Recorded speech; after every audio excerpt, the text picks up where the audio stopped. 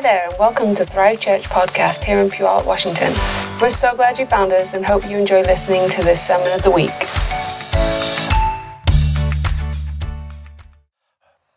I want to talk about the power of promise. I've been thinking about this actually for several weeks now, and I've been feeling like God wants to release promises over us. It probably started actually with when we got the gift of the painting here that is hanging up in the kitchen area, and that the title of that painting is Bridge to Promise.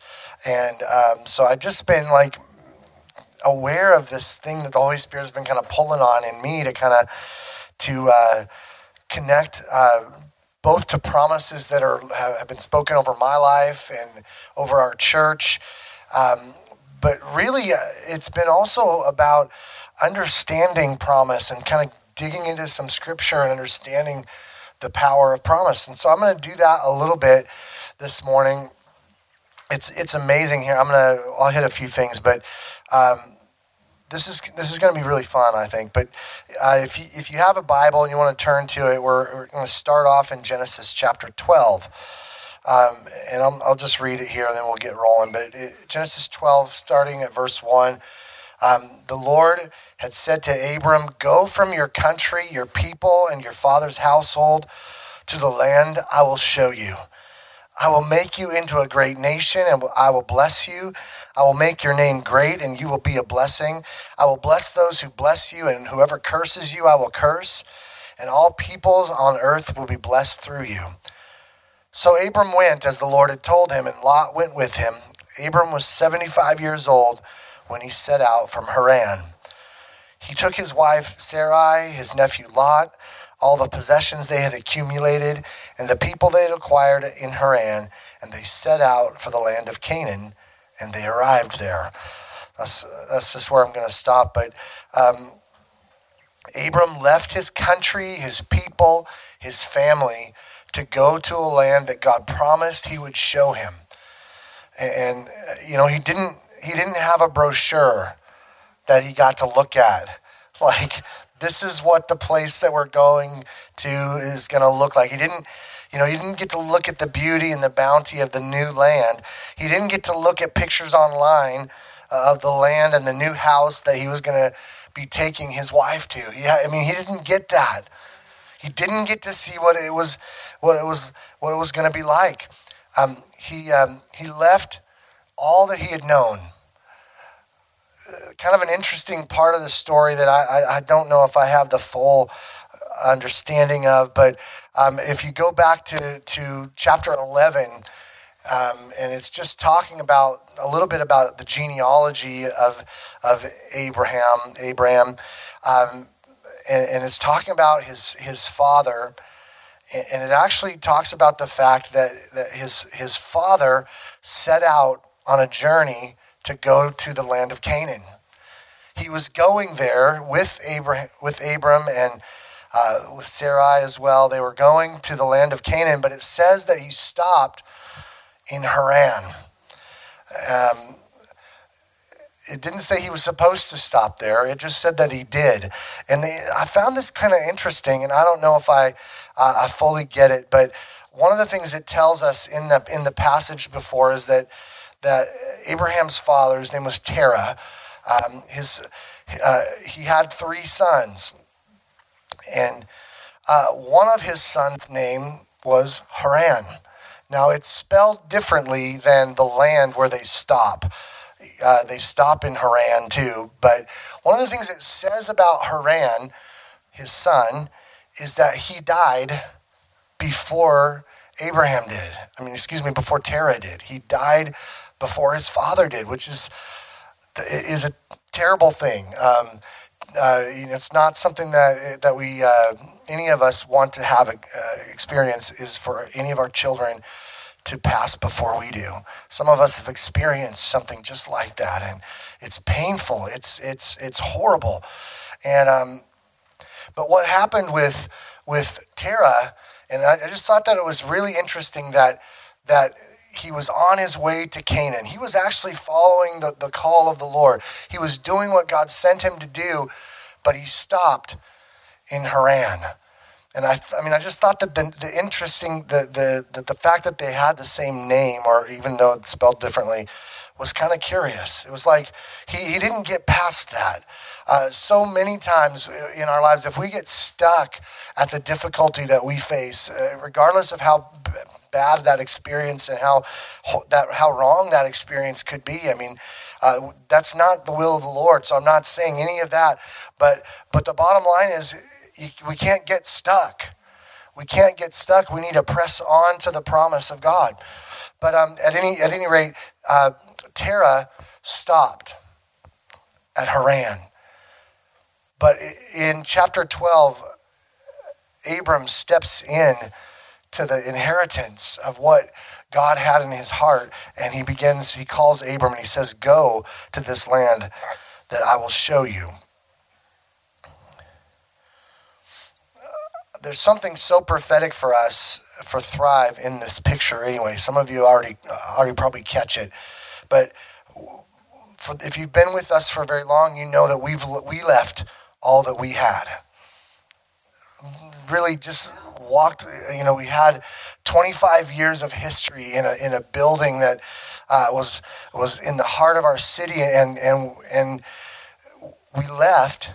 We sold our building. We left everything that many of us have known for years and years, and we came to a land that God had promised to show us, but we couldn't really see what it was going to look like. There's still some things that are like unfolding before us that we don't know how it's going to turn out. We don't know what it's going to look like. So I just felt so connected to this picture. In fact, last night, I was sharing just this with Angie. I was telling her a little bit about what I was going to be sharing today because she's going to be out with the kids, and so she's not going to hear me speak. So I was just going to share, and this is what I'm going to talk about. And I told her this part, like this, I feel like that picture of Abraham being called by God to go to a land he'd never seen before is so prophetic about the church. And what she told me was, "That's what I told you about 6 months ago." Okay. What actually, some of you might remember this, but we were in the middle of a service, and I was speaking, and I don't remember what I was talking about or what the message was about that day, but I had a personal emergency. I had to leave the room and use the restroom, and so I turned the mic over to Angie and said, "I need you to share for a few minutes because." All right, so I was blessed with an unusually small bladder. It's just reality. So anyway, I leave. I go to use the restroom. I didn't hear what Angie shared, but if you could remember what she said, that she told me last night, "This is what I shared when you were gone," is this like, guys, this is what God is saying to us. We're like Abraham, who was called to go to a land that we've never seen before. We don't know what it looks like. We're leaving everything we've known, and we're stepping into something new, but we don't know what it looks like. I think that's pretty fun to think about, just like connect our story with this story in Scripture, because we know the whole story about Abraham. I mean, Abraham's the father of our faith. We connect with who he is and what he stood for. But we see the story from his perspective. We don't see it from his perspective. We see it from our perspective, looking back, and we see all the promises fulfilled. We see everything that he did. It's like, to us, we don't feel the tearing that he felt when he left. We don't feel the pain that he felt when he left his father's household. We don't see that. We don't experience it. We kind of look, well, yeah, everything worked out for Abram. He became the father of our faith. He had a son. All this stuff happens in his life. We see the promises fulfilled. So in that, we can kind of disconnect ourselves and seeing ourselves in his story, because we see him from thousands of years later, and we see all the promises fulfilled. But he didn't know. He didn't know all that was going to happen. He believed. He had a promise, and he stepped out and he went. One of the things that really stands out to me in this story is that Abraham did have a promise from God. And I think God always does this. I think it's in his nature to release promise over us. So we don't always know where we're going or what it's going to look like, but we do have his promises. God speaks promises over us. And there's several promises that we see in the scripture that we just read through here over Abram.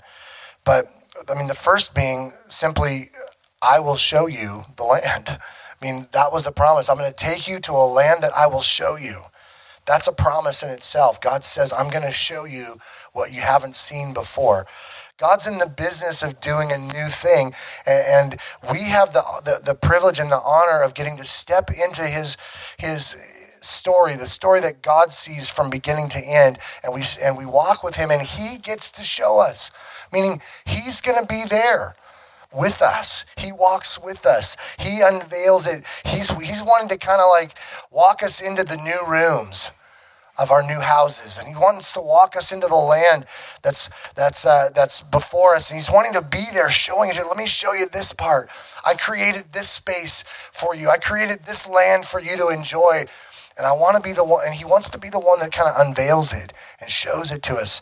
That's a promise in and of itself. But in the passage we just read, there's specifically some very profound promises that are spoken over Abram, and they start in verse 2. And he says this, I will make you into a great nation, and I will bless you. I will make your name great, and you will be a blessing. I will bless those who bless you, and whoever curses you, I will curse, and all peoples on earth will be blessed through you. It's a powerful promise, actually not fulfilled until the coming of Jesus. I mean, do you get that? The fulfillment of this promise right here doesn't come until Jesus is on the scene. And he takes, he establishes the new covenant through which all nations of the earth are going to be blessed. That's the fulfillment of this promise right here to Abraham. Do you get that? That's actually huge. That's a huge promise, what he gave Abraham. And we see what happened next. God spoke this promise to Abram, and in verse 4, it tells us what's next. And it says in verse 4, so Abram went. Again, just flash back to the picture. I mean, he didn't know where he was going. He didn't know what it was going to look like. He didn't know if he was going to have enough provision where he was being taken. He didn't know any of the things that he was going to need to know. But he went. Why did he go? Because he had a promise. He had a promise from God. So Abram went as the Lord had told him. I mean, I want to ask you this morning, what do we do? What's our response to the promise of God over our life? What do we do when God says, I will do? Maybe you get a prophetic word. Maybe you see a scripture that's highlighted. You just know it's the Lord speaking to you. What do you do with that? How we respond to the promise of God will define what begins to take place in our lives. And Abram got up and left. He's like, you want to take me somewhere? You want to take me where I've never been before, where I don't know what's going on? I don't know what to expect next? You got it. I'm in.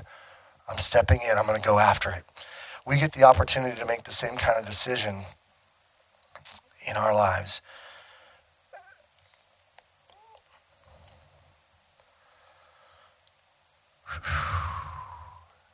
Sometimes the Lord is asking us to leave behind things that are comfortable.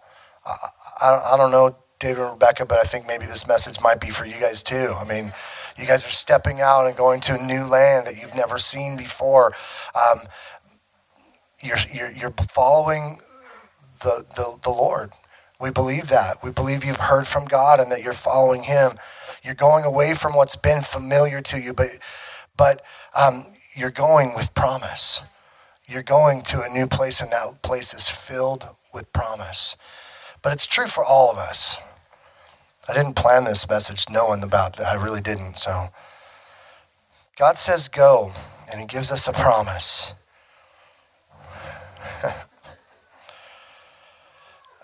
I don't believe that Abram was just better at trusting and obeying God than we are. I believe that he was just like you and me. He had to decide what he was going to do. What am I going to do with this information?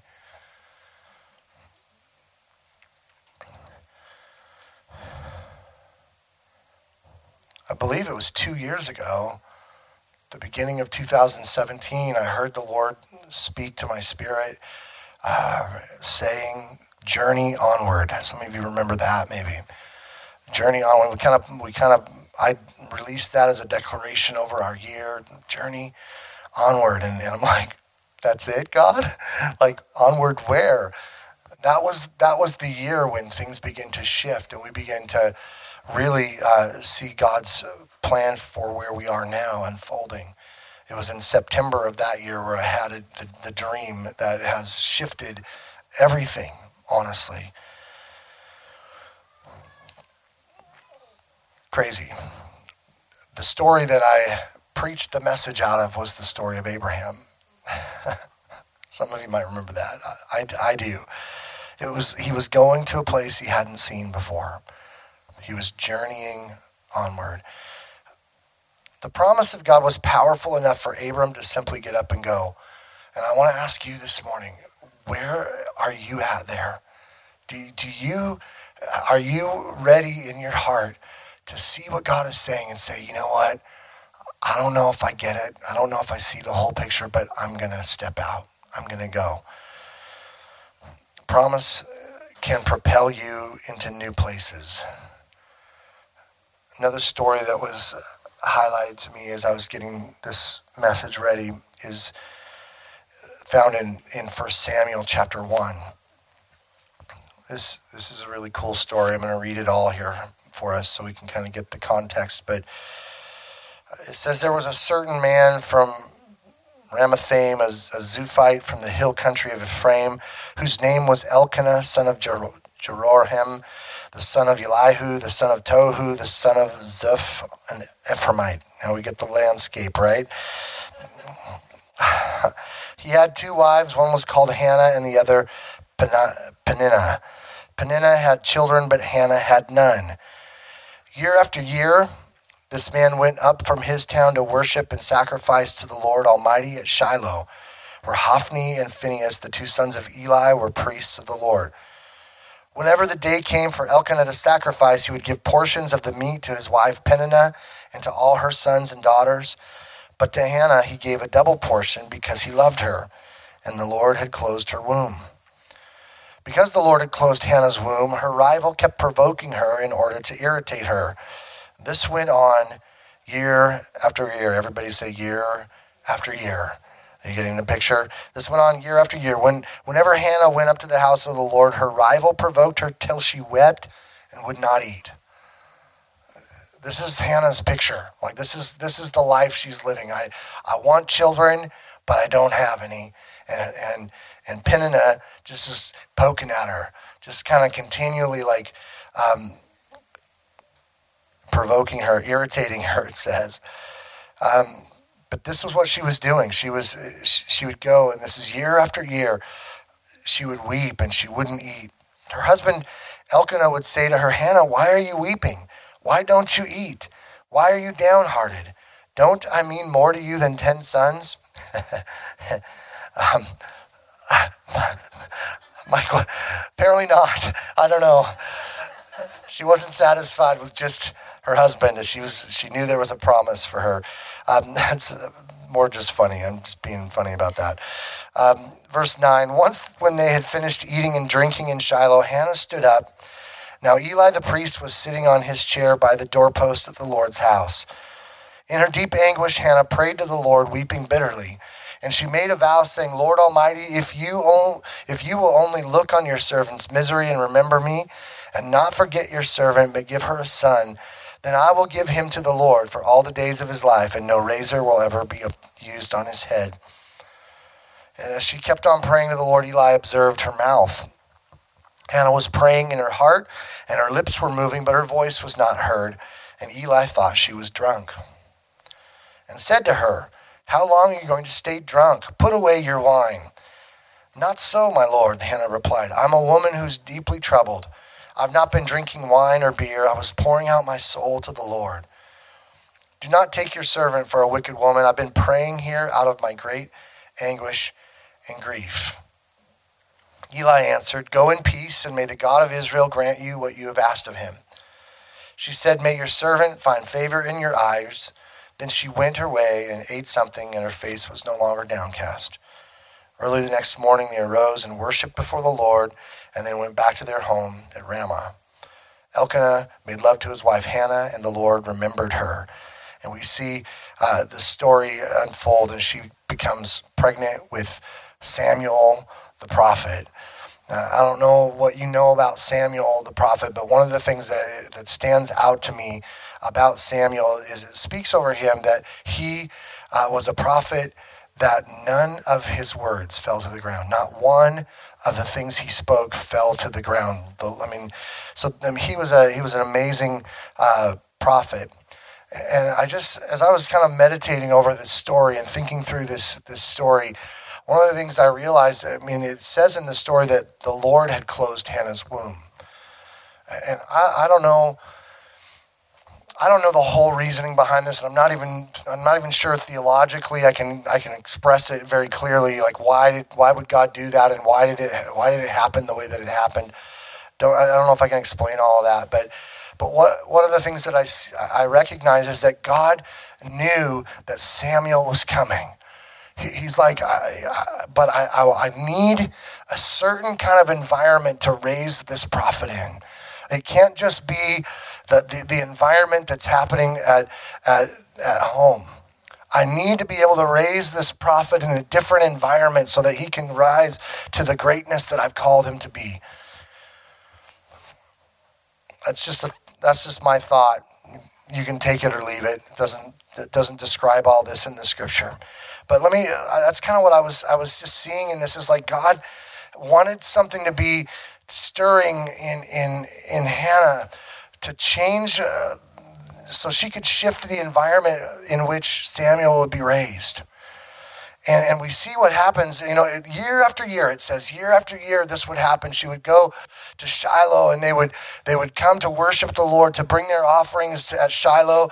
And year after year, Hannah would be ridiculed by her rival, and she would weep, and she would be in anguish and troubled, and she wouldn't eat. Year after year, it says. But then it says that once, when they had finished eating and drinking in Shiloh, Hannah stood up. It says it's telling a story about this time it was different. This time Hannah's response was different. Every year she's weeping. Every year she was fasting. She wasn't fasting on purpose. The way that I see the story, the way it lays out here isn't that Hannah said, you know what, I'm going to fast until God gives me a son. It was basically like she lost her appetite. She was so in anguish and troubled of spirit that she just couldn't eat. But once, something shifted, and she made a vow. This is in verse 11. And she says, if you will look on your servant's misery and remember me, and not forget your servant, but give her a son, then I will give him to the Lord. And I don't know what it was about this time that was different than every other time, but the Lord heard that and said, you know what? It's time. Now is the time. And actually, one of the things I saw in this is that Hannah was making a promise to God. We're talking this morning about the power of promise. How many understand it works both ways? God's promises are powerful, but God is listening to our promises as well. How many know that God's heard the things that you've vowed to him? He's like, I'm gonna live my life for you, God. He's like, what'd you say?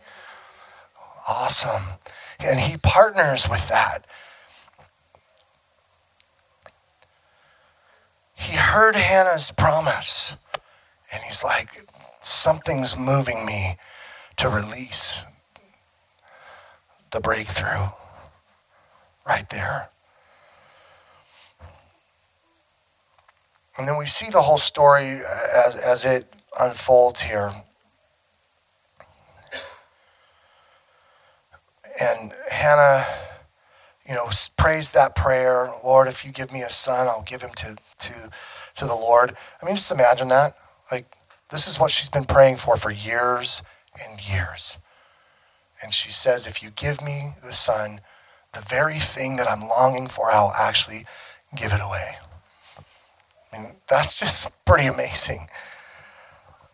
She wanted it so bad, she was willing to give it completely away, to sacrifice it, to surrender it to the Lord.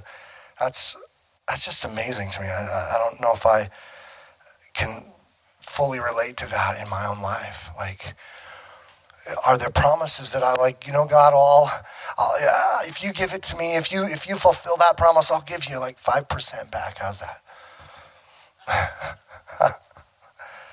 She didn't have, she didn't have more promise that, after that child, she was going to have more. She did end up having 5 children, but that wasn't something that the dialogue doesn't indicate that she knew that was going to happen. Like, well, if I give Samuel to the Lord, then I'll probably get more sons and daughters. Well, she did, but she didn't know that then.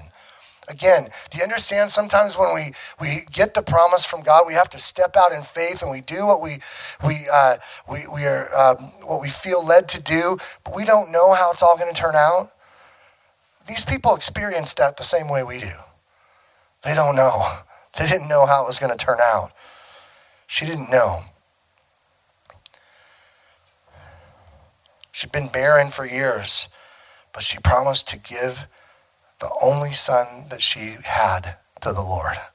That's powerful. So God moved. He opened up Hannah's womb and he gave her a son. When we respond to promise, we're being like God. God responds to promise. He was moved in Hannah's situation because of her promise.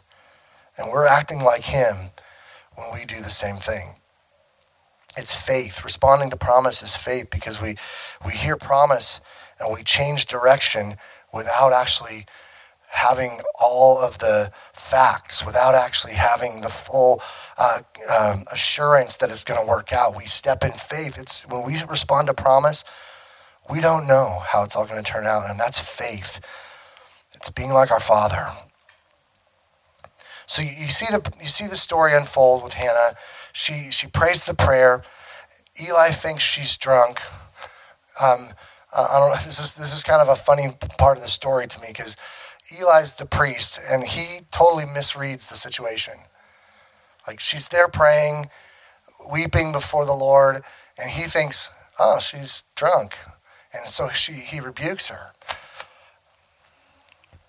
And then he hears the story. Hannah explains to him, I'm not drunk. I haven't had any wine, but I'm troubled. I've been in anguish, and I was praying to the Lord. And then this is what Eli says. Eli says, go in peace. May the God of Israel grant you what you've asked of him. I don't know if you catch it, but he didn't even find out what she had been praying about. He didn't even, give me the details. So what is it that you prayed about? She didn't tell him the details. She just said, I'm in anguish, I'm troubled, and I'm praying to the Lord. And Eli says, go in peace. May the God of Israel grant you what you've asked of him.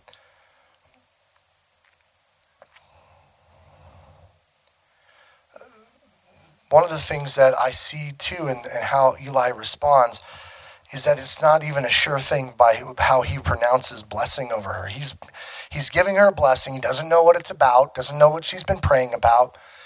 But he says, go in peace, and then use these words. I mean, I don't know, maybe it sounded different to Hannah. I mean, I know it sounded different to Hannah. But he said, may the God of Israel grant you what you've asked him for. May.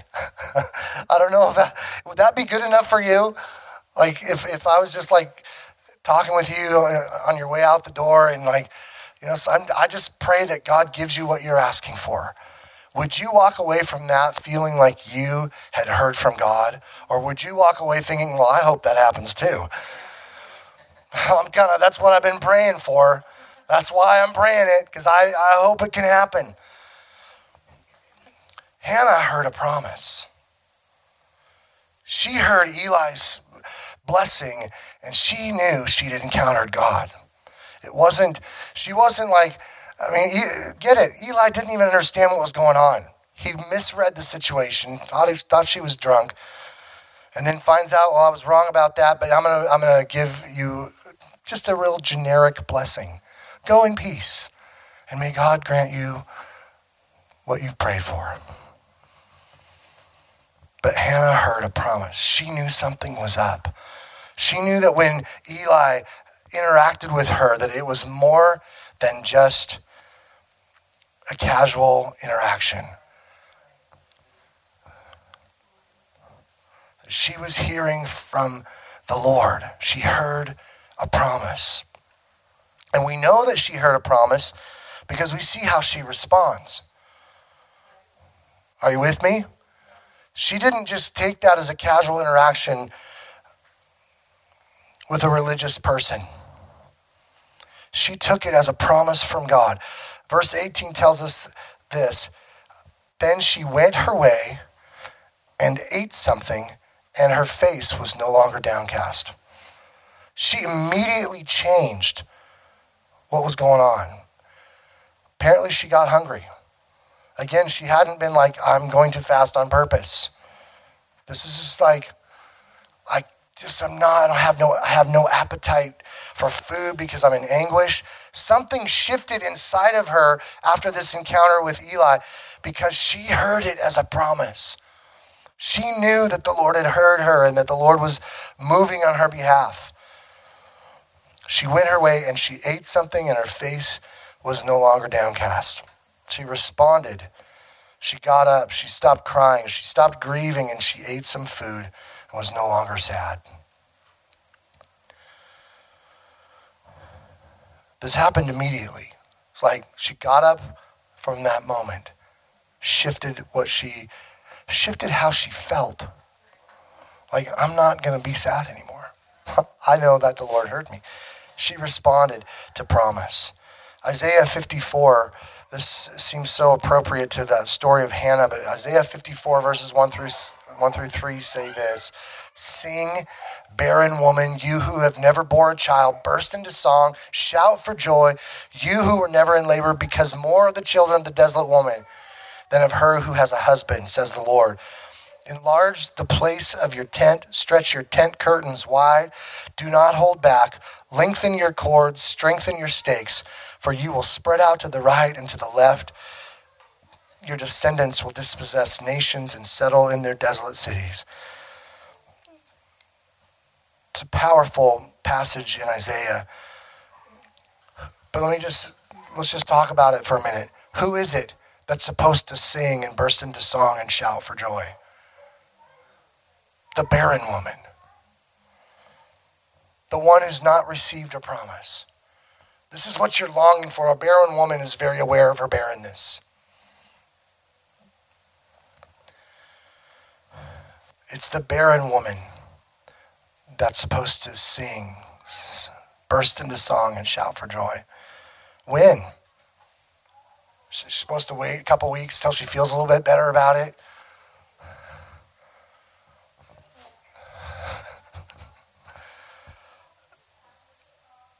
It's before the breakthrough comes. It's very easy to celebrate God's promises when we are holding them in our hands. When we've received the fulfillment of promise, it's easy to say, "Oh, God's so good at fulfilling His promises."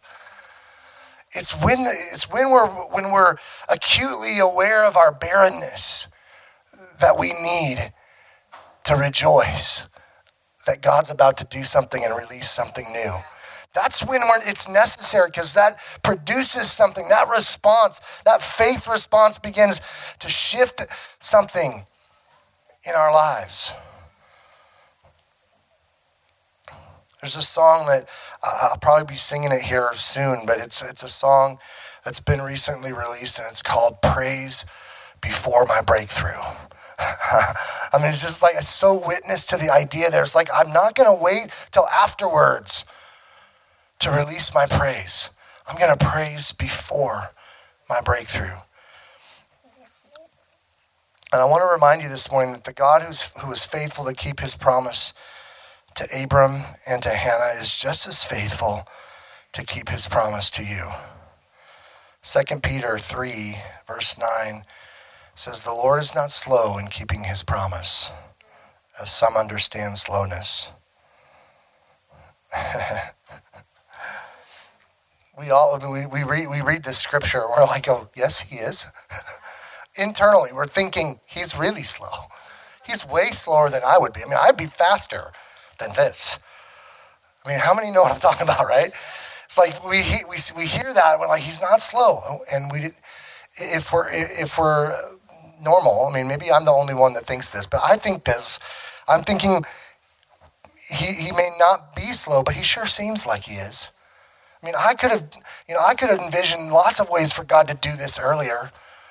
I mean, I could envision all kinds of routes to take that would have got me to where I want to be faster than I'm getting there. But he's faithful. I want to just shift the focus for a minute and begin to ask you some questions. What has God promised you? Sometimes this is what happens. I think it's sort of a spiritual disease that we lose hope, hopelessness, because we've believed in the promise, but we haven't seen it. I mean, Abram got his promise from God after his body was dead. I mean, you've read the story, right? It's like, it can't even happen now. I'm too old, my wife's too old, and God says, this is a perfect time. He's right on time. And I mean, we lose hope. We forget about the promise. Like, we go 3 years. I mean, what I heard it recently from another minister, that if he walks away from the things that he's believing for 3 months, he'll forget it. It's like I never experienced that. So we got to keep ourselves in there. Stay encouraged. Stay believing. Stay responding to God. Remember his promise. Maybe you received a prophetic word that you haven't seen fulfillment of.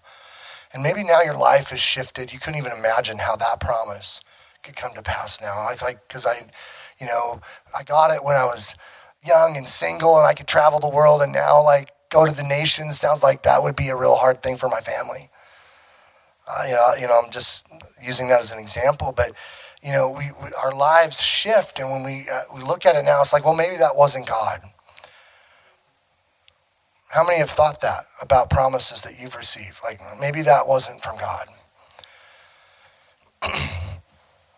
I want to encourage you to remember his promise. It will look different than you imagined first. I mean, I've just been experiencing that myself about so many things. Like, in fact, I was at one of our meetings recently, our team meetings, and Helen was all excited about this is going to be like this, and it's going to be kind of like that promise, or that prophetic thing that you had, or that idea that you had back then. And I was internally, I was like, just once, God, just for me, would you please let it look like I was imagining it would? Just once, just one time. But I've not experienced it that way. It always looks different. Maybe you heard God's still small voice. There's a promise that God just recently awakened in my life that I heard from him probably 4 or 5 years ago. And at the time, I thought, man, that is absolutely God. I'm going to press for that. And I began to declare it. And I began to position myself to receive it. And then things shifted. And I found myself about a year ago realizing that that dream probably never going to come to pass. That's what I felt like. And God recently brought it back to me and asked me a question. Did I really say that? And it was like, when you're in those moments, it's like you really have to answer. And you have to probably be careful how you answer. But I actually was sharing it with another man, and that this is a promise I believe the Lord had spoken to me in that season, and I believed it then, but I kind of not even sure I believe it now. And he looked right at me and he said, I need you to answer this question. Did the Lord say that or not? And I found myself, literally, I was like standing in the presence of the Lord. I was sitting in my office actually, but I was there, and I realized just the weight that was on that moment. It's like I could choose how I was going to respond. It's like I could say, you know what, I don't think so. And I found myself just carrying the weight of that question. Like, God, what am I going to say right now? Was that you? Or did I just make it up? There are other things that, we hear from the Lord. We're not perfect about how we hear, right?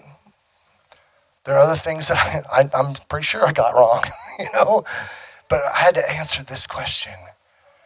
And I got serious, and I just really recognized, you know what? In my spirit, I knew, yeah, that was his word. And it shifted something inside of me to realign myself to that promise. And I just want to encourage you to begin to do that too.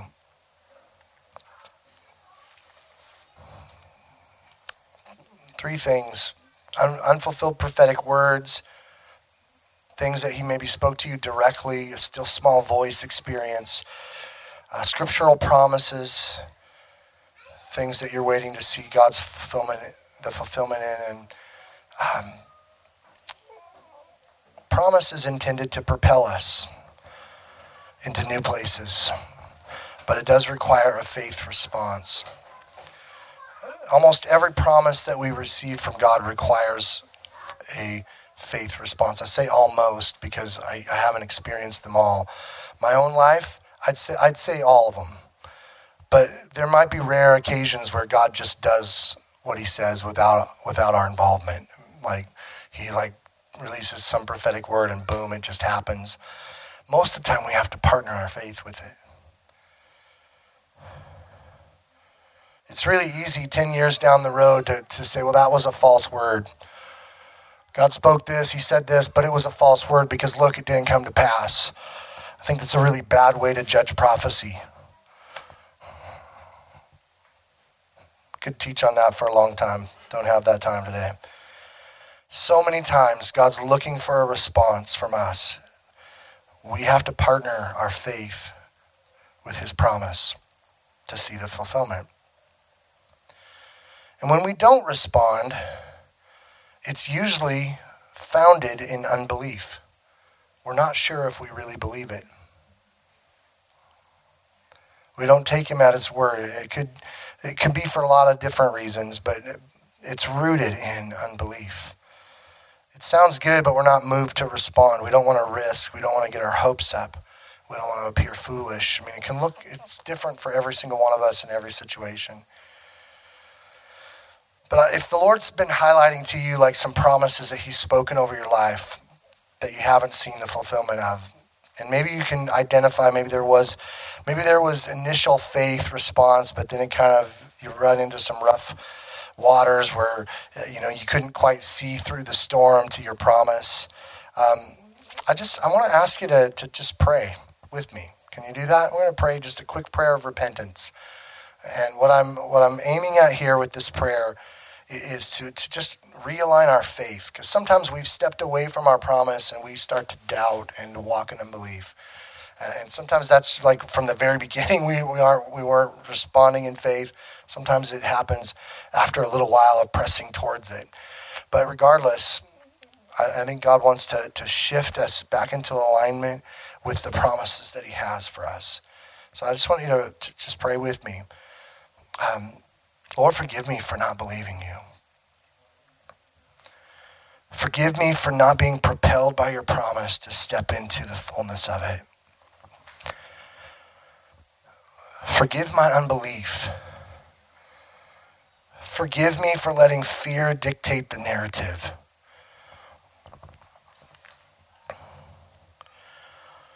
Yeah. And I just want to ask you to ask the Holy Spirit, what are you asking me to do to step into that promise? What are you asking of me? If the Holy Spirit prompts you to do something, I really want you to take it seriously. To do something immediately. Today, tomorrow, whatever it is, but step into it immediately. Don't wait. It can be very small, and it can be very, it can even be a little bit disconnected from the fullness of the promise. But step into something, act towards it, step towards it. When we're praying for people's healing, we ask them to test it out. You know, someone who has an injury in their leg, we might ask them to walk across the room to test it out. It's a small thing, but it's an act of faith. It's a response to the promise of God. So whatever that is, I want to encourage you to do that. Take it seriously this morning. I want you to hear what the Lord has said as a promise. Like, make the choice in your mind and in your heart, just like Hannah did when she heard Eli pronounce the blessing over her. She didn't hear it just as a random conversation with Eli. She heard it as the promise of God.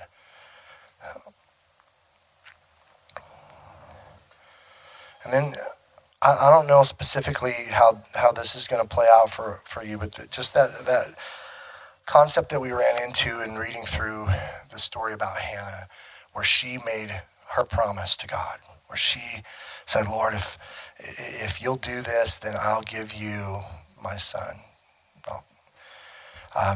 If you feel led to do that specifically, I don't know what that will look like for you, but just what are you going to give God?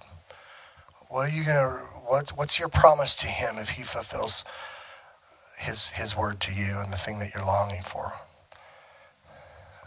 You might need to write that down and put it in your Bible. Share it with someone else to make it real and something you remember. But what's your promise to God? Promise, there's a power in promise. And it works both ways. Like I said, it's not just God, the things that he's promised to us, but what is it that we're promising him? He's listening. He's here right now and he's listening to your heart. It's like, are you discounting this? And you're thinking, well, I don't really want to partner with this. Well, he's hearing that too. But he's hearing you. If you're saying, God, if you'll do this in my life, then Lord, I don't want to fill in the blank for you. I want you to do that out of your own heart, out of what the Lord's speaking. I really believe that there's going to be momentum that begins to take place as we respond to promise, as we step into it. It's not just about thinking, yep, that's a good word, that's a promise from God. It's actually about stepping into the promise. Abram stepping out of the land, all of the familiar. Hannah shifting her atmosphere. I'm not gonna mourn any longer. I'm gonna eat something and I'm gonna stop grieving. She stepped into promise. I want to encourage you to do that this morning. Amen. All right. Jesus, we thank you that you're faithful. Lord, and the things that you've spoken over us, whether it was 10, 15, 20 years ago, or whether it was just last week, the things that you've spoken, Lord, you are faithful to do those things in our lives, God. And we praise you. We honor you for your faithfulness and just how you are steadfast in keeping your word. Thank you, God. Thank you, Jesus. Awesome.